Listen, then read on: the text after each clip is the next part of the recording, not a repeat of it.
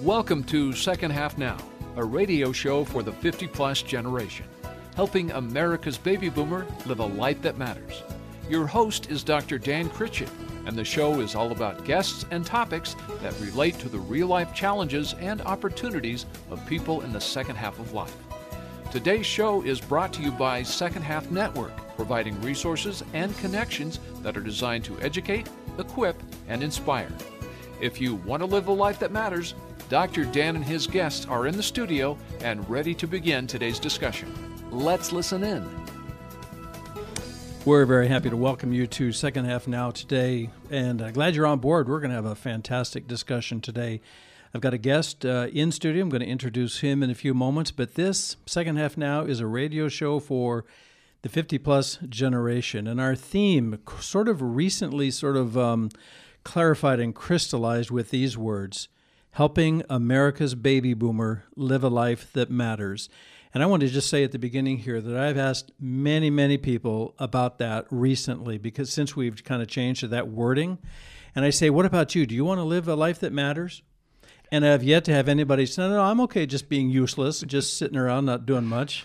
Worthless, irrelevant. Yeah, That's exactly what I'm aiming at. Right. And so I think that we're tapping into something that's in us as boomers, because we've early on we had a notion that we wanted to change the world. Whether we were protesting the Vietnam War, or whether we were shipping out, or whether we were, whatever it was we were doing, we wanted to make a difference, and that's a life that matters, and that's why we're here. So on this show, we discuss the things that are important to us in the second half of life, and we all know that the second half is a whole lot different than the first half, right? True. Yeah. And in fact, the game is won in the second half. I don't care how far you are up, whether you're on the court or on the field. There's no halftime in baseball, but I'm just using the football and basketball analogies here. And so the coach takes the team into the locker room and says, hey, guys, we're up or we're down or whatever else, and let's really come at it hard, and let's take this game. And so it's the second half. And so it is for us in the second half. This is when the game is won. Absolutely. We are so poised and ready because we've been shaped by all the tough stuff and all the good stuff and everything. We're ready to roll. So welcome on board. I'm your host, Dr. Dan Critchett. I'm going to introduce my guest here in just a minute. But here's what we're going to talk about today. Most of us are concerned and compassionate when we see someone who is struggling in life, and that struggle takes many forms and often expresses itself in the person being hurting or homeless. I want to just keep focus on those two words for our show today: hurting and homeless. And it can come pretty close to home for those of us who have someone in our circle of family and friends who has fallen on hard times. Now, they may not be hurting or homeless, but we want to get down to the issue of those who are. So we have ideas about why that person that we see maybe on the freeway exit or on the corner with their cardboard sign. We may have things that we think about why that person got into that situation. We might even have ideas about what can or should be done to help them out, right? But wait a minute. What if we're wrong? What if our observations and assumptions are not accurate or don't tell the whole story? What if there are different answers? That's what we're going to talk about today. That's just maybe some of the things that we hadn't seen before, and that's what our guest is going to help us, going to kind of pull back the curtain on this whole issue of the homeless and the hurting, because he knows what he's talking about. It's still a mystery unless you recognize his voice, because he did chime in a little bit already. So we're going to talk about today with someone who is in the front lines of that battle and has been for a long time. So in studio today is Bill Russell, Executive Director of Union Gospel Mission. And when I tell other people that I've got Bill Russell on the show this week, they're picturing a 7-foot basketball player of a different color. Yeah. Yes, and older, I think. Yeah, he's gray-haired now. Yes, yeah. he's even. I'm white-haired. He's white-haired, too. So, it's funny. I was born in the San Francisco area a year before he took USF to the National College basketball championship. Really? And then all the years he was with the Celtics, I was growing up. And so I could not avoid him in my life. Exactly. I tried, Bill and Bill. Yeah. So we met recently. I have wanted to meet you, Bill, for a long time, for a number of years, because I go back in ministry many, many years. And very often your name would come up and the ministry organizations that you've been involved with. And I said, I want to meet that guy. So sort of spontaneously, it was kind of a God thing. We were at an event recently, and we both had exhibits, and I was wandering around, and you were wandering around, and we bumped into each other and said, hey, what about coming on the radio? Because we had I don't know if anybody can have a conversation with you, Bill, that is not, shall I say, substantive. Oh, I hope you don't that's true. chit-chat, No. right? You don't just shoot the breeze. Let's get down to it. Let's get down to it. And you're just the guy to be in the role because that's what you do. Yeah, you have to. When you're working Yeah. with hurting homeless people, Right. you don't want to bloviate. Because Right.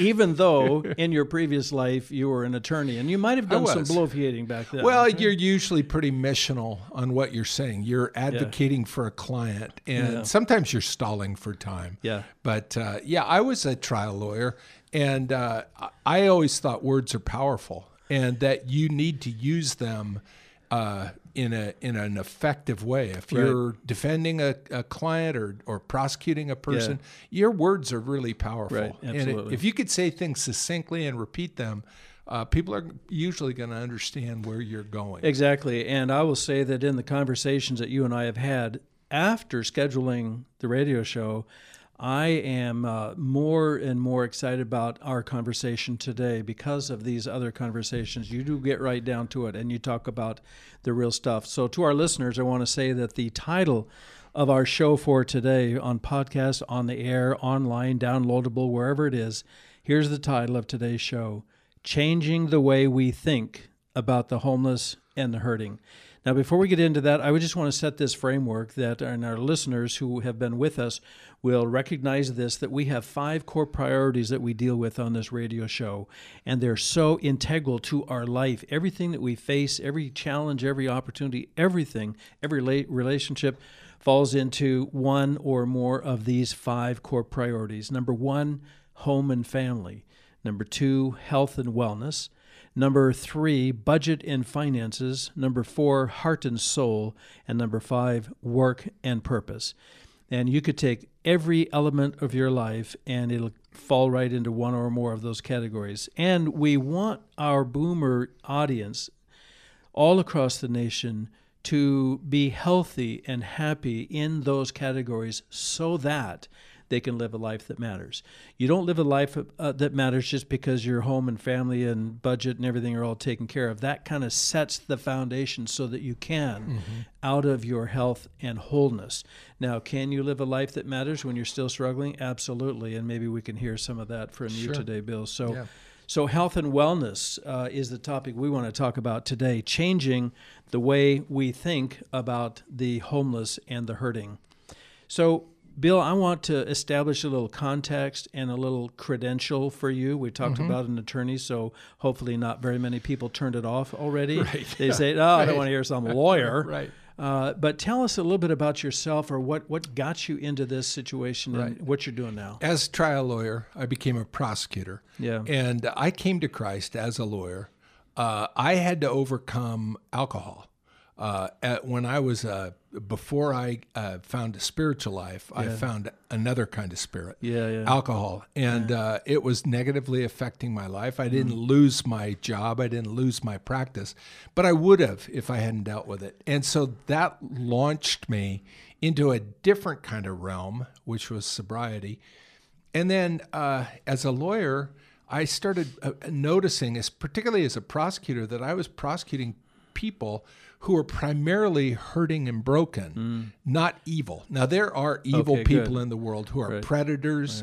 There are people who assault people and prey upon them, commit sex crimes that are horrible and awful, and they need to be dealt with. But there's a whole batch of people who are broken. They're drug addicted or they commit livability crimes, and there's a batch of them in criminal court. So that started me thinking, as I became a Christ follower, how do I integrate what I'm doing in the day to what I see the need is of the people in court? So I jumped out of law and I joined a man named Chuck Colson. Many people, if you're a boomer, you should remember Chuck Colson. He was in Watergate and he wrote books. He wrote the book Born Again and some other books. Right. Great guy. And he met me while I was a lawyer. We were at a Idaho governor's prayer breakfast meeting, and he said, why don't you quit the practice of law and come to work with me? So I cut my teeth in redemptive ministries with Colson, working 7 years, primarily in the state of Washington. But those of you who know Mark Hubble with Prison Fellowship in Oregon, I actually went to Mark's house in Montana, met with him, recruited him, got him on staff. Really? He's a great guy. Yeah. God shaped that guy for the work. I just found him, but he's still the state director in Oregon of Prison Fellowship. Prison Fellowship, great guy. Yeah. But eventually, having 4 daughters and being who I am, I needed less work than Colson was cranking out. I could not sustain a single man's job in a lot of ways.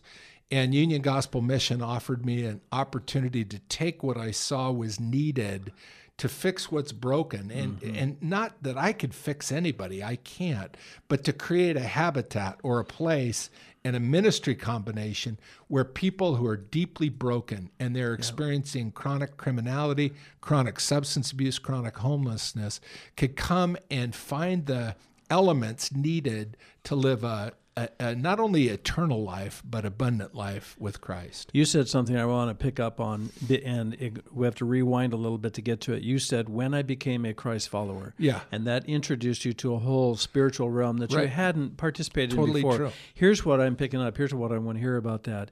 Some of the people who are in our churches or in the pews or in the chairs or whatever else, they ascribe to a Christian doctrine. They may completely, be... have that born again, that how do I want to say that salvation by grace through faith. Right. That is different. To agree or to ascribe to a system of doctrine, that's much different than being a Christ follower, because you followed that up just by saying, when I became a Christ follower, then all of a sudden these other things came to your mind. And that's what I want our listeners to hear, is that when you are while you are a Christ follower, or if you aren't now, I want you to consider that, because that is when this whole new life opens up and you find yourself pursuing purposeful, beneficial kinds of things because you are a Christ follower and you want to manifest that in your life. Would you say that that's accurately stated? Yeah, it's very true. And to me, there was some advantage in not growing up in a Christian home and not seeing that, not learning the Bible and never hearing the teachings of Jesus. I wasn't anesthetized by him. And I didn't take them for granted. They were brand new and fresh. So when Jesus said, "You're the salt of the world," or "You're the light of the world, the salt of the earth, go and make disciples," I took him literally. Yeah, you said, he's my new okay. boss, and he's telling me what to do. How am I going to do it as a lawyer? And I worked at that for 3 years. I really worked hard at being salt and light and redemptive and a gospel truth teller and the lover of people. But, what I discovered when I was a lawyer, I got on the Salvation Army Advisory Board. And really, there are a lot of great groups that work with the homeless. But the thing is I think so many of your listeners have a desire to get involved and to help a person out and to receive from them, too. Right. It's not a one-way street, not just to do for, do with. A lot of people have this desire, but I found that the time constraints of getting up every day and getting my job done, I didn't have a lot of spare time. Mm-hmm. Now that we're baby boomers and I'm 62, I have a lot more wiggle room where I can craft that out. I'm not working 70 hours a week as a corporate lawyer. I've got a lot more self-directed time.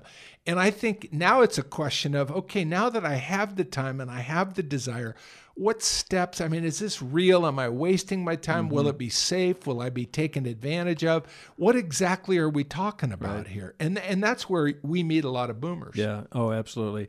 I love the way that you say that. What I'm picturing now is when you come off the freeway at certain exits, and they're there all the time, and almost every exit in our metropolitan area. Right.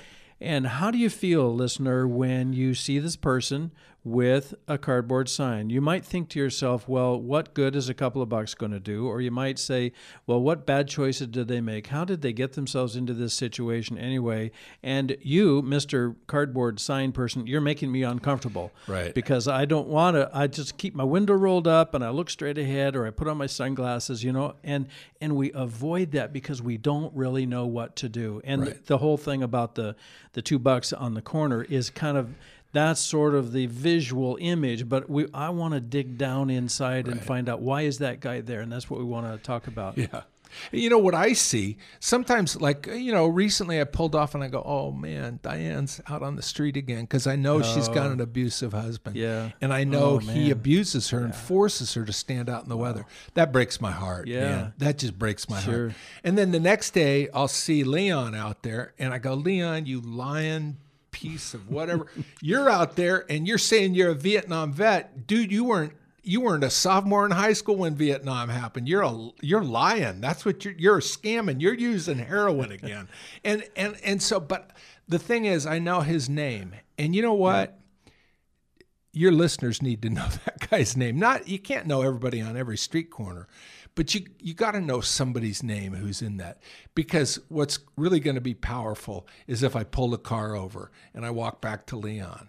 I said, Leon, listen, I just want to invite you back in to a life that doesn't involve chronically scamming money by lying. Yeah. Or I want to pull the car over and go, listen, Diane, if you want to leave Ricky, if you want to do that, girl, we got a place you can come and you'll be safe. Wow. Now, see, I want to put your listeners in that situation where they know the resources, but they have that strength of relationship with 1 or 2 or 5 other people. Because if Christ followers do that, it's a game changer. It is a game changer, and I want to talk about that, ask a couple more questions about how we change that game right after our break. Don't go away. We'll be right back.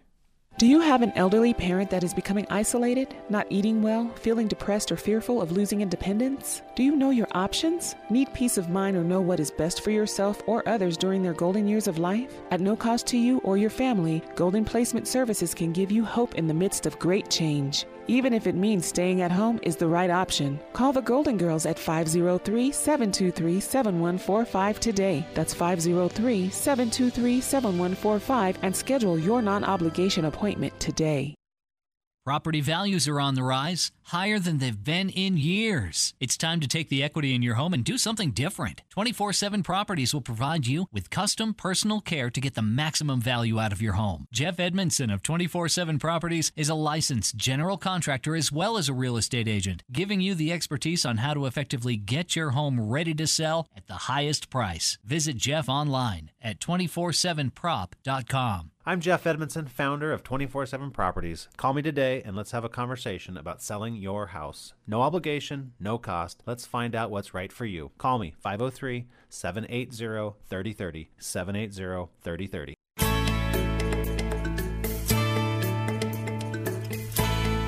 We are back, and we're talking to Bill Russell in studio here at KKPZ up on the mountain, and it's a beautiful, glorious day, and we're looking out over this scenery. We're talking about down in the lowlands, down in the valley, on the street corners. You don't have to go far from Mount Scott. Yeah, exactly. It's north of you down at 115th or 111th in the trail. Exactly. It's down at 92nd and Flavelle and Felony Flats. It's all around. It's all up and down 205. It used to be, when I first came to Union Gospel Mission in '89, it was in Old Town. It was kind of clustered there. Yeah. But the problem has grown, and the government solutions are thin solutions, or one-size-fits-all solutions really aren't solutions. Yeah. I've always said if you have a complex problem and you offer a simple solution, your solution's probably not going to work. Homelessness is it is a people problem. We all struggle with brokenness. The particular issues that a homeless person struggles with can include mental illness. It can include just lack of access to housing and a good job record. Oftentimes there's low family connection or peer help. There's mental illness, there's addictions. A lot of heroin addicts will end up homeless just through the economy and the lifestyle of shooting dope. So, and then women, there are so many women in cars with kids right now who are in hiding. They're escaping abuse, and they don't want to get help because they're afraid the state's going to take their kids. And there's groups working on that to build trust and to track them in. But those are just real situations.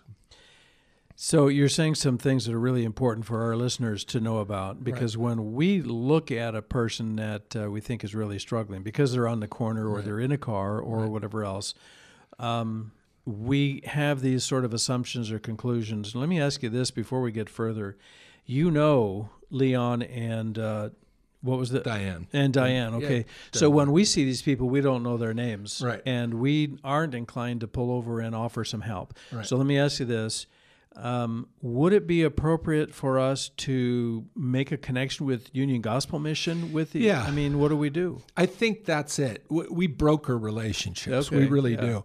And I think right now we've started this year a new program called Search and Rescue. We go out 5 nights a week with a van, and we connect with people in homeless camps. Well, the key is we've been working since July to send our formerly homeless known people back out to those camps, and they go out and say, hey, by the way, I'm now following Jesus. So you can throw rocks at me if you want to, but I'm bringing food and people and help. Right. And so most of the time Wow. the people in the camp say, no, we're not going to throw rocks at you. Really, really, Mike, really, Kyle, really, you guys are now like Jesus freaks? And they say, yeah, we are. So then once relationship is established, then we're going to grow that. And it's not going to grow over 8 to 12 people, because we don't want to intimidate through an overwhelming show of force a homeless camp of 20 or 30. Right. But we come out, and then what we want to do is bring you along and say, hey, we've made these friends, and if you'll come every week, you'll get to know a person by name who is a Leon or a Diane. And you'll find out if Leon was a foster kid. And your first pillar of home and family, he never had it in the way we understand it. It was bouncing pillar to post. And family doesn't mean much to him. And so all of a sudden, maybe through Christ, we could become family in a new way. And that's really our prayer, is that people find family in Christ and find that same sense of connectedness and centeredness. Yeah. That is, in a sense, refreshing and energizing, because I think we feel a sense of hopelessness because we don't know what to do. And maybe we, send in $10 to the Union Gospel Mission or one of the other agencies or, whatever else. But I want us to get a handle on that, because what's really important now is not just understanding what is leading up to these really, really tough situations, but can I, as a baby boomer, can I do something? Maybe I'm not in the van on the rescue, search and rescue, but what can I do? And I don't want to answer that question quite yet, but let's dig down a little bit more about the conversation that we had about the common denominator of these people that show up at your door and in your beds and in your food lines and everything else. A common denominator that's based on a TED Talk that we both saw. Right. So what is that common denominator, and what does it mean? The common denominator is the number one element of homelessness is isolation. Yeah. It is being disconnected. So it doesn't matter whether that came through foster care or through the criminal justice system. It doesn't matter if heroin isolated you or domestic violence isolated you. The point is you're deeply distrustful of other people. And the best way to cope is to get by yourself and navigate by yourself, off the grid, out of the system. And protect, to keep people out, because you don't know that you can trust. You're afraid of rejection, hurt, pain, abuse, whatever. And so you're in an isolated, I'm going to get by myself. Right. And sometimes chemical mental illness does this too. It's a very isolating format. So then when we see the Leon or the Diane, and we don't know the names, we see the person on the street corner at the freeway exit.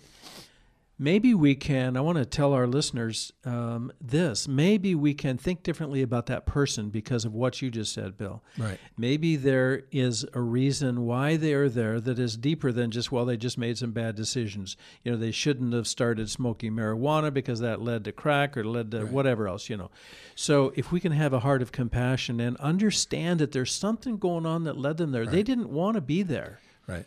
And they have probably resisted and refused a lot of things that could have been helpful because of this high level of connection. Let's talk about the TED Talk a little bit. It was just absolutely amazing to me. So go ahead. I'll chime in. Yeah, I mean, the theme of that is the way we usually respond to bad behavior is to punish it.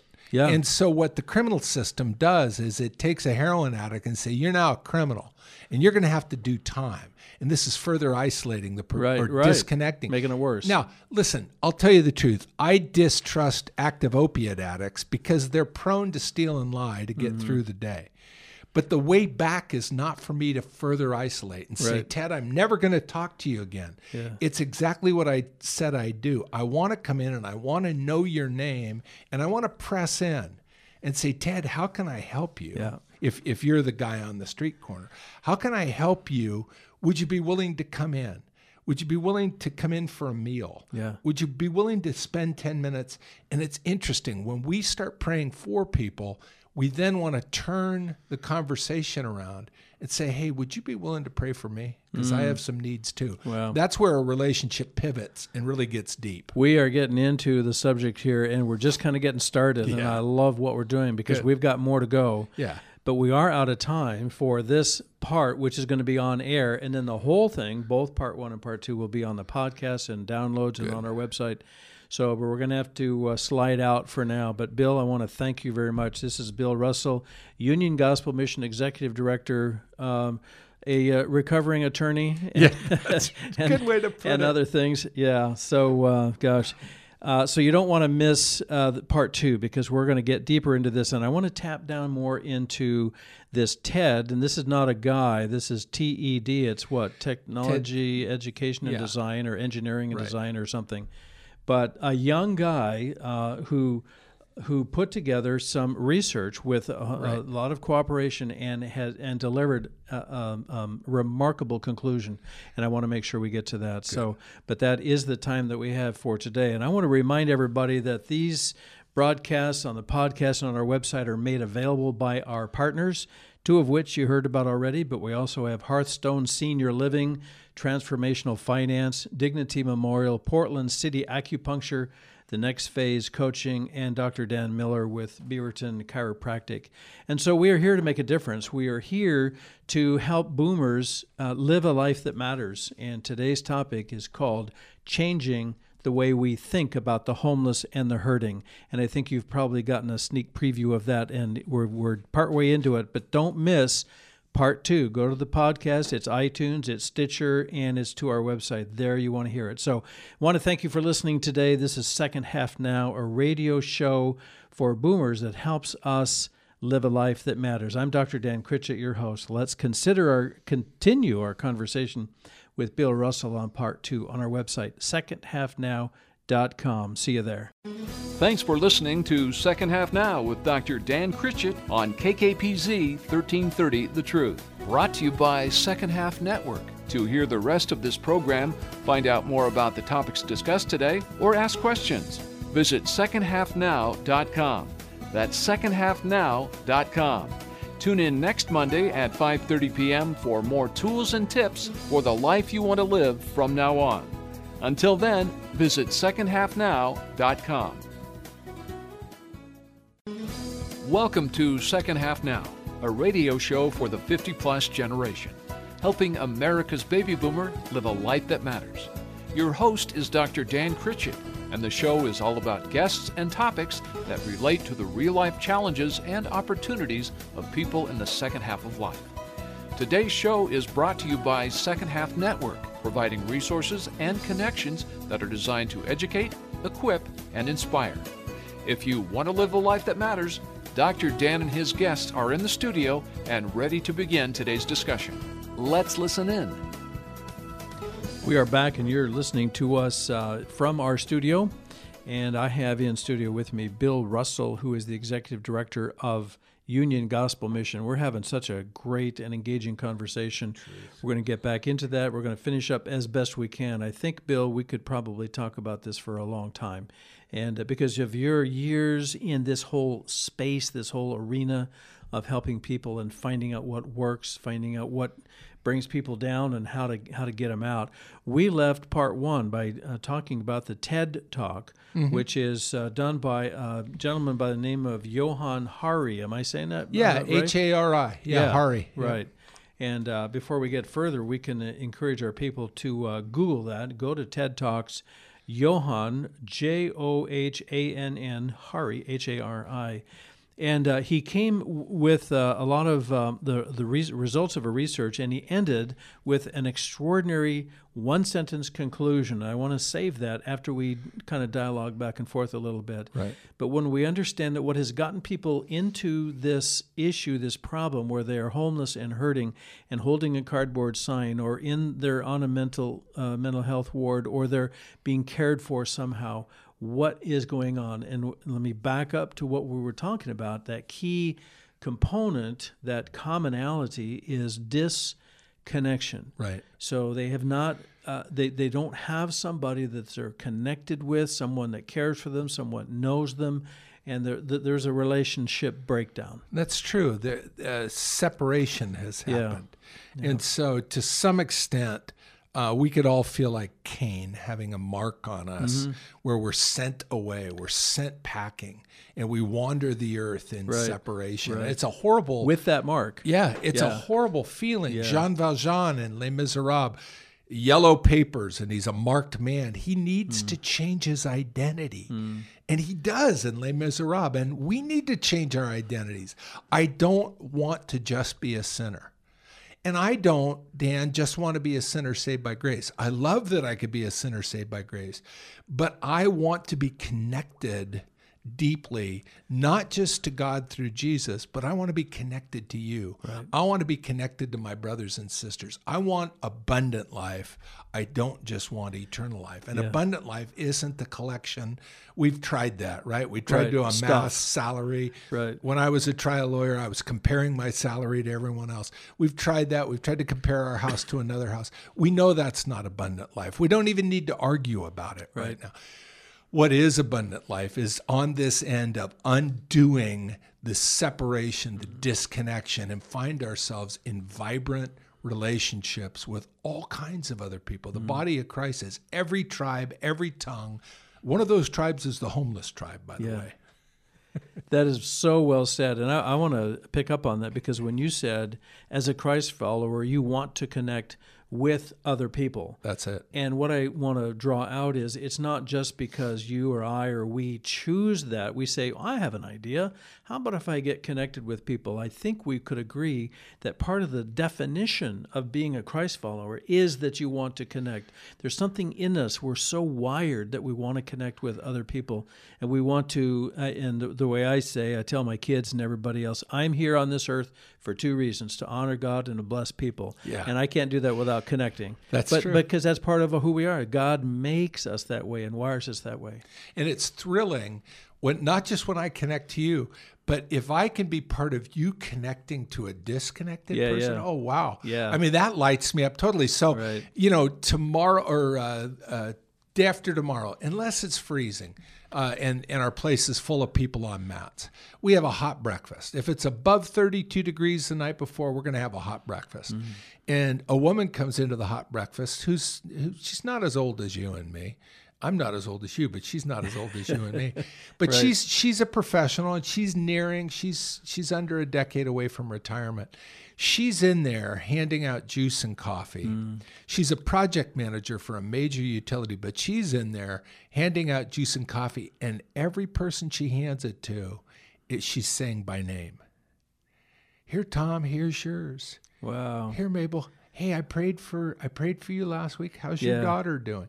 She's knowing people. And what I get thrilled at is creating the venue where that can happen. Yeah. Having the relationships that we could direct people to be in a safe place where they can safely get to know part of this tribe we call homeless without getting stabbed or without getting robbed or without being isolated. Because you can go to places, 10% of the homeless are predators. I don't want to connect with them at all. Yeah, right. I want them disconnected. Yeah. I'm sorry, that's the way I am about predators. But the 90% of homeless who are the victims of the predators, they have hurts and they have potential. And I want to get to know them, and I want to be with them. And I want you to be with them, and I'll get thrilled the most when I see you making friends among that That's group. Fantastic. Yeah. And that gal that's handing out the juice boxes or whatever, that definitely, that is connecting. It is. Looking at them, saying their name, giving them something of life, of food or beverage or something, that's connecting. And I'm just wondering if some of our listeners might be thinking, wow, I like that. How could I connect? How could I do something that would create that connection to give that person a chance at life, so that even they could live a life that matters? It's not just me because I do good. I can help somebody else live a life that matters.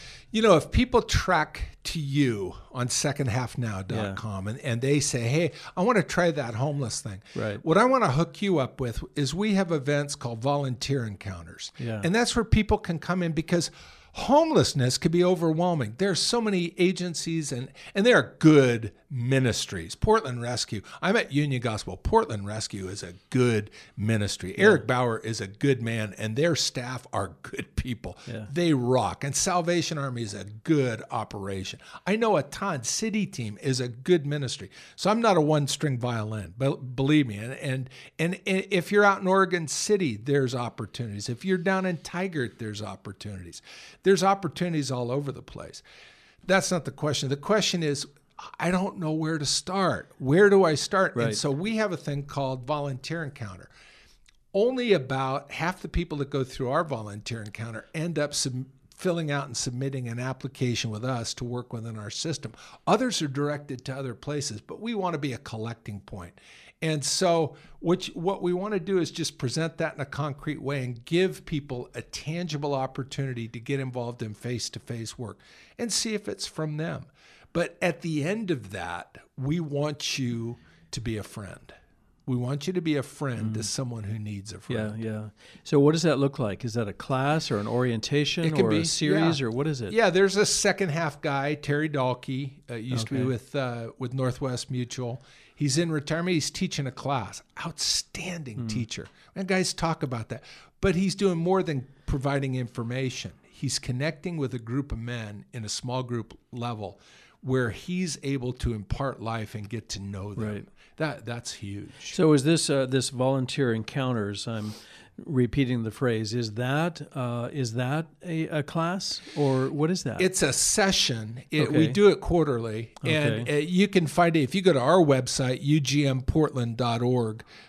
Pretty soon on that website, we just finished one out in Beaverton last week, so we're waiting until March to do the next one.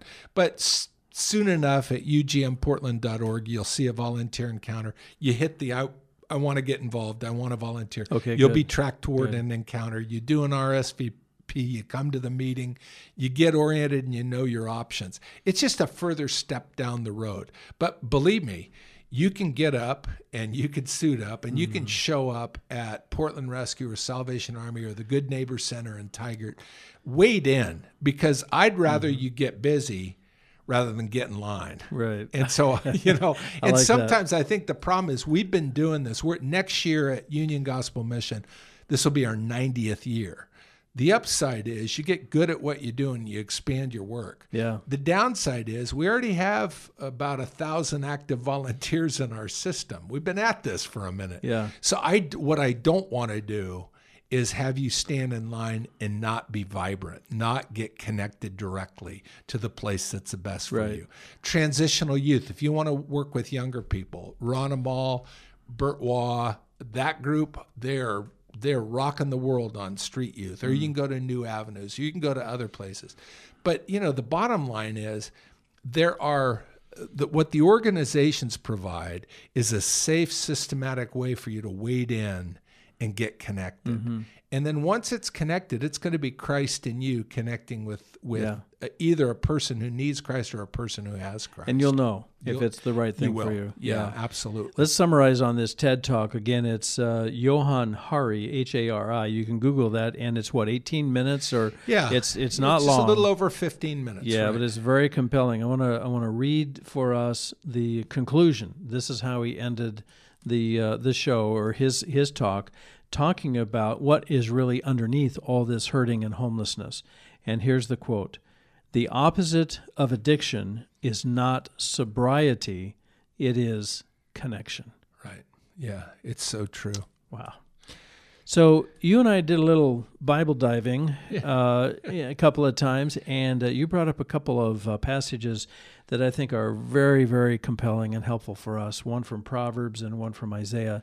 So let's do that. We've got a little bit of time left, and we want our people to hear that your heart and the heart of movements and missions, to help people and to get into that disconnection really has a very solid biblical base. And I mean, homelessness wasn't invented by 1960s America. Right. It's been going along for a long time. Yeah. So it's mentioned in the Bible, and throughout history. I was just reading a book on Irish travelers. Since the 1300s, there's been homeless people in Ireland, and they're still asking the question, how do we fix this? Wow. They had a big convention in Ireland in 1969 to 73, trying to come up with a solution for homelessness. Yeah. You want to bet that these plans to end homelessness don't do it because there's something fundamentally broken that separates us in us. It's sin that separates us from God, separates us from each other. And you have to work back. So the Proverbs 18:1 says, "See, he who separates himself seeks his own desire. He quarrels against all sound wisdom." You start living within your own mind and your own self and navigating according to your own devices. Another translation says, he who isolates seeks his own desire. There's the word, Yeah, it's this isolation, separation, disconnection. Yeah. And we get into our heads and we start railing. I mean, I've talked to so many homeless people who talk about those people. And I always want to ask them, what people? He said, "Oh, man, I went to church, and everybody was looking down their nose at me." I said, "I just don't believe you. I get your feeling. You're feeling uncomfortable. And probably in every church, there's a few people who do look down their nose at people, right? We know who they are. Mm-hmm. God bless them. I hope they stop doing it, right? Right. But, it's impossible to go into any group and not have someone in that group make you feel a little uncomfortable. Sure. But I said, everyone's not looking at you. Now, you need to look at me and answer this question. Am I looking down my nose at you? Well, no. I go, so let's stop talking about everybody and let's just start working on you and me. Yeah. That's the path back. Yeah. Right? That's the path back. People are paranoid. They're afraid. They project things on everybody. Mm-hmm. And the path back is to connect to a small group and then find a friend and connect to that friend. And we're not going to ask anybody to be the be-all, end-all because there's some really damage that happens if a person becomes overly bonded with just one person. That's not God's plan. Right. We're to connect to whole organic parts of the body of Christ, not just one person. And you're not asking people to come to the mission and take somebody home with them, right? Not at all. No. What we're asking them is to be a friend, to come alongside. Yeah. The Greek word paraclete, the comforter comes alongside. Right. It's a comforting thing. Right. We're not asking you to know everything or teach everything. Just come alongside somebody and be their mentor and their friend. And you'll be enriched and you'll learn some things for them. Yeah. You'll be humbled at times. We never give without being given to. It's just against God's nature. Exactly, right. Yeah. Well, let me ask this then. When a person is isolated through what circumstances or choice or whatever else, and somebody, maybe one of our listeners says, I want to make a difference, I'm guessing maybe that it is a process. It's not a one-time experience. Yeah. So if somebody comes into one of your programs or spends a morning or something doing something, maybe in the mind and in the heart of that homeless person or that troubled person, maybe a little bit of a ray of light happens. Right. And it's not the end. Right. But maybe they can say to themselves, well, maybe there is some hope, right? And just because of that one connection. I think that's true. And, that's on, the military talks about the tooth-to-tail ratio. For everything up here at the front where the mouth's engaging, there's a whole series of support back to the tip of the tail. Yeah. And so you don't know where you're going to find your niche in that. But I think, to start out and hand someone a cup of coffee, or a drink or a sandwich and say, God bless you, can I pray for you? That's something that a lot of people can do. Yeah. And then if you come back up line and you're teaching a class or you're doing something a little bit more skilled or directive, God will show that to you. But again, get engaged, show up. Yeah. Exactly. Yeah, I mean, there's opportunities show up, and I get it. Where if it's on the news every night, here in the news, there's a fire that burns a homeless camp, and it affects the house right next to it. Yeah. We get afraid, or there's a shooting, or there's something, and it drives us away, and it says, it's just too complicated, and it seems like it's everywhere, and it's not getting any better. And I'll say this: it's not going to get any better until one by one we get engaged and we make friends. And some of the people you're just going to be kind to, and it won't go very far. But other people, you're going to make a lifelong friend. Yeah, I like that. We're talking about Proverbs 18:1. We're in studio with Bill Russell, Executive Director of Union Gospel Mission. And that proverb again is, he who isolates himself seeks his own desire. He quarrels against all sound wisdom. And man, is that today. That's real and relevant. And we're going to get on to Isaiah. There's a fantastic passage there, and we'll get into that and finish up our show right after the break. So don't touch that dial or that mouse. Stay with us. We got more. Do you have an elderly parent that is becoming isolated, not eating well, feeling depressed or fearful of losing independence? Do you know your options? Need peace of mind or know what is best for yourself or others during their golden years of life? At no cost to you or your family, Golden Placement Services can give you hope in the midst of great change. Even if it means staying at home is the right option. Call the Golden Girls at 503-723-7145 today. That's 503-723-7145 and schedule your non-obligation appointment today.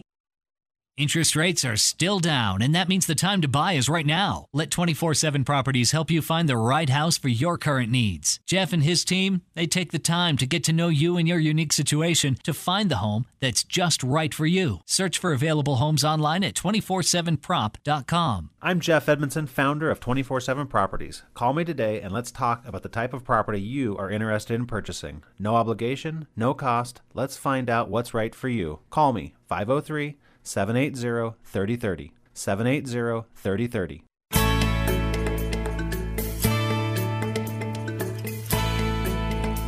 We are right back at you here. I'm in studio with Bill Russell, Executive Director of Union Gospel Mission, doing a fantastic job, not only downtown, but around the region.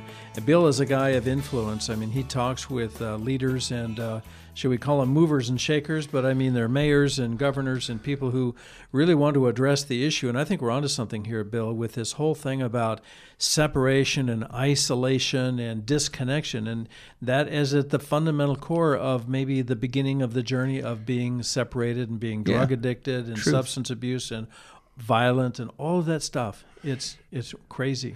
It is. And, again, it raised the question of how we navigate it. One way I want to push away from, or encourage everyone to push away, because sometimes I need to push away from it, is I get to the tipping point of hearing about a problem in the news, and I just get angry. Yeah. I just want to get mad at the person who's marching and blocking cars or whatever. And then when I get to know the person who's really upset by the recent presidential election, and they're very much afraid, and they are acting out because they're afraid, then we can have a conversation.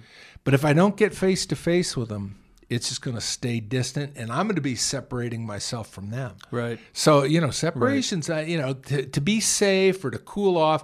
If I get angry at someone, I say, let's take a 20-minute break. I need to get my body chemicals back. Yeah, good. Then let's talk about it and reconcile. Yeah, excellent. But in Isaiah 58, God's talking to all of us who know him. And he's saying, listen, I want to talk to you about your religion. In your religion, you want to fast. You want to show how spiritual you are, I guess, to me. God says, you're showing how spiritual you are to me by not eating and praying a lot to me. And I think fasting and praying is great. I really do. It's shaped the course of our ministry. But if you do it without looking at the weightier things of the law, God has a message for you in Isaiah 58. And he said, I care how you treat the poor. So before you stop eating for a day or a meal and come up with all these prayers, I want you to stop and consider how you're dealing with the hungry, how you're dealing with the homeless. And you could read it for yourself. But in verse 7, he said, I want you to divide your bread with the homeless, share a meal with the homeless, give away food, okay?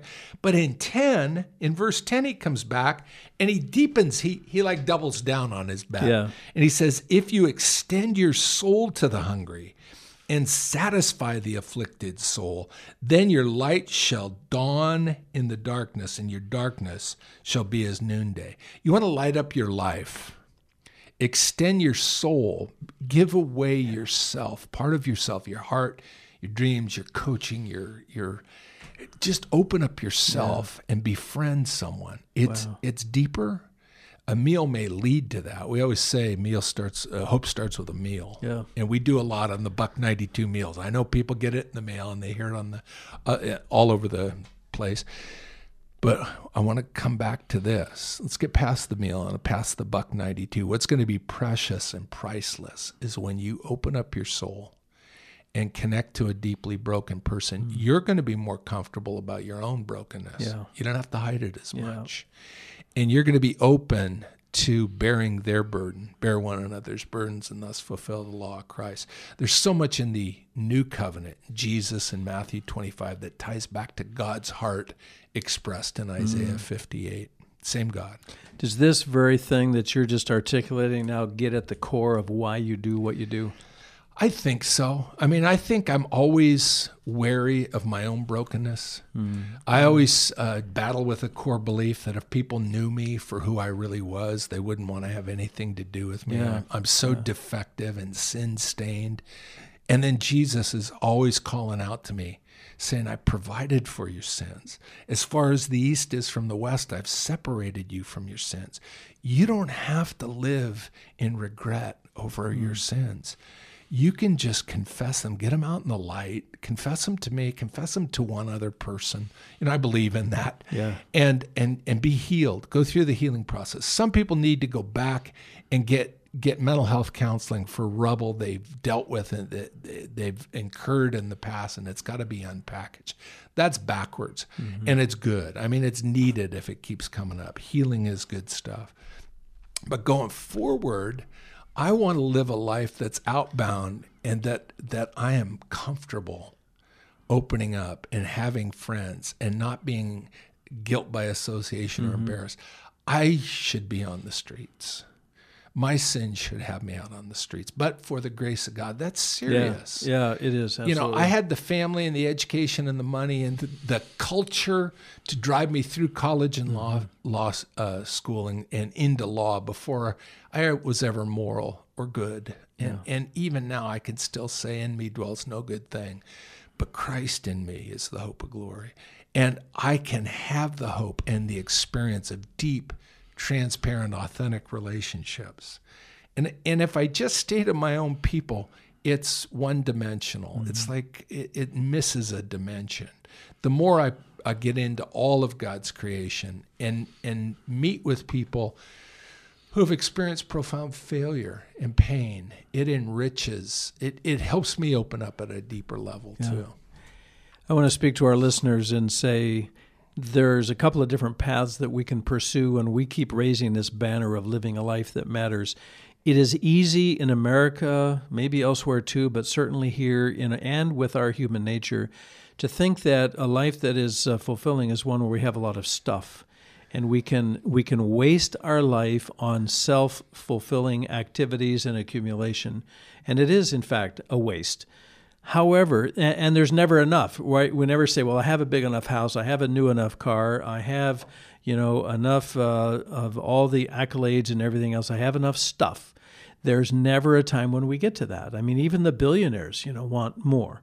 And so here's what I want to say, is that if you are seeking accumulation for your own self, whether it's experiences or relationships or pleasure or whatever else, there will never be enough. But if you take another route and you say, well, what if I want to live a life that matters, that expresses itself in giving and serving and connecting and engaging and building relationships so that I can make a difference? Here's the key. You'll never get enough of that either. Would you say that that's right, Bill? Absolutely. Never get enough, because you just want to come back for more. That's why that person goes down and hands out the juice boxes every morning. Right. And that's, I'm sure you have volunteers that are there on a regular basis, daily or otherwise, but on a regular basis, because they haven't gotten enough of giving and serving and connecting. Yeah, and our goal is not to keep an endless cycle of dependency where I always have people who need me to hand them food. Yeah. I mean, our hearts are that. And what's cool is that when Kathy goes down there and does that on Friday morning, her teammates are people who are out on the streets a year or 2 or 3 years ago, who've now come in, received the love of God, have been strengthened and empowered, no longer on the streets, they're off the streets, but they're there giving back. And somehow there's something magical when the people who got to know her as a recipient is now standing beside her and helping her as a teammate. You know, there's a richness in that. Oh, I bet. So it is addicting. I always preach life balance, and I don't want people to be dependent upon me. I want us, you and I both, and everyone we meet to be mutually dependent upon God in heaven. We're to be mutually dependent people. Right. Apart from Him, we could do no good thing. Right. So, if you're trying to do ministry to perform for God to get His approval, you're off track. Right. That's not the way. It's not going to work. We're going to show that we've already been approved. Right. You know, study to show the approval of God in Christ. It demonstrates it. It doesn't bring it about. We sometimes misinterpret that. Study to show yourself approved. Exactly. You used a key word there. Because there's some who are dependent, can't really do much. They always need to have a handout, need to have somebody help them. And then there's one who is independent, doesn't need anybody else. Maybe this is this isolation thing. Yeah, absolutely. But in between that, the sweet spot is interdependence, right? Yeah. We need each other to get God's work done. Right. So tell us, in a few minutes we have left, tell us, what is Union Gospel Mission doing, or maybe name a few programs or approaches. What do you do in the context of what we're talking about? The low-hanging fruit right now for your listeners on this podcast is search and rescue. You come down, we meet at the mission at 7 o'clock. We quickly do an orientation. We get in the van and we go out to about 4 or 5 homeless camps. We're going to connect on that night to anywhere between 40 and 200 people. Wow. And we're gonna connect with them. They'll be known to us. You'll be new to them. You'll stay right by the van. You'll get to know people. You'll be introduced. You'll hand out sandwiches, socks. Search and Rescue, Union Gospel Mission. It is the bomb. Get involved. You got no excuse. I suppose if you can't drive in a regular van, then you do have an excuse. But you can pray for us. There you go. Right. I like that. Yeah. That is something that's real and now. And this cold weather make a difference, right? Yeah, well, if it's icy, we don't go out. But otherwise, we're going to go out. And, we're going to be bringing blankets, fleece blankets. We're recruiting. People are sending us fleece blankets because it's on Amazon. We're one of the kind of special gifts on Amazon. Oh, sure, yeah. People are sending us fleece blankets from all over. Oh, wow. So if you got blankets that you can help us get out to the people when it's cold, people need warmth. No kidding. They don't have a place to launder in a lot of places. Yeah. So it seems like a waste, but we're going to keep throwing warmth at them. Good Jesus' for you. name. God bless you. Yeah. One last question. Speak to the pastors and ministry leaders in churches, not just the staff people. That maybe someone's connected with a 50-plus Bible class or a fellowship group or something. Yeah. Talk to us and help us understand what can we do and what does the church need to hear in terms of this situation and these needs. First of all, to the pastor, I know you have your own needs in the church. I've been a pastor, and we've always had needs for filling childcare stuff and getting stuff done. I mean, we all have needs, right? There's a person who's God called to connect with the homeless in your church, and you've got to connect them for you to be a steward of that one in your body. Yeah. It's not going to be everybody. Out of a group of 80 or 100, there's probably going to be 5 people most who are going to get meaningfully connected. Then they're going to start dragging great people back to your church, and you're going to get involved that way. That's what I have to say to them. I like it. Wow. All right. One last thing. Whatever you want to say, Bill, tell us. Then we're going to close. You know what? You have in you, when you have Jesus in you, I'll say this. If you don't have Jesus in you, receive him. As many as received him, to them gave he the power to become the children of God. He wants to come inside you. When you have him inside, his love is shed abroad in your heart. So when I'm talking to you, I'm not bringing a foreign, it's resonating in you. Yeah. And I don't care if you don't have to go down to Portland to reach a hurting person. There's someone in your neighborhood or community you can get involved in. The first thing I did when I got saved, when I connected to Christ, was I went down to the nursing home and started visiting people who had no visitors. Oh, really? Yeah. Oh, good for and you. it was something that I shied away from before. Yeah. I wasn't doing it to prove a point to myself. I was doing it because it was like a moth. It was like a magnet. Yeah. I could not do it. Yeah. So go where God's drawing you like a magnet to do, and get involved, and God will bless it. And if somebody wants to explore volunteer or donation or something, where do they go? UGMportland.com. Okay. I'm sorry, that's not right. UGMportland.org. I can't believe I said that. UGMportland.org. Everything's on there. If not, call 503-274-4483. That's 274-GIVE, and we'll hook you up. Excellent. And if you want to have a recording of this show, call the radio station here, 503-242-1950.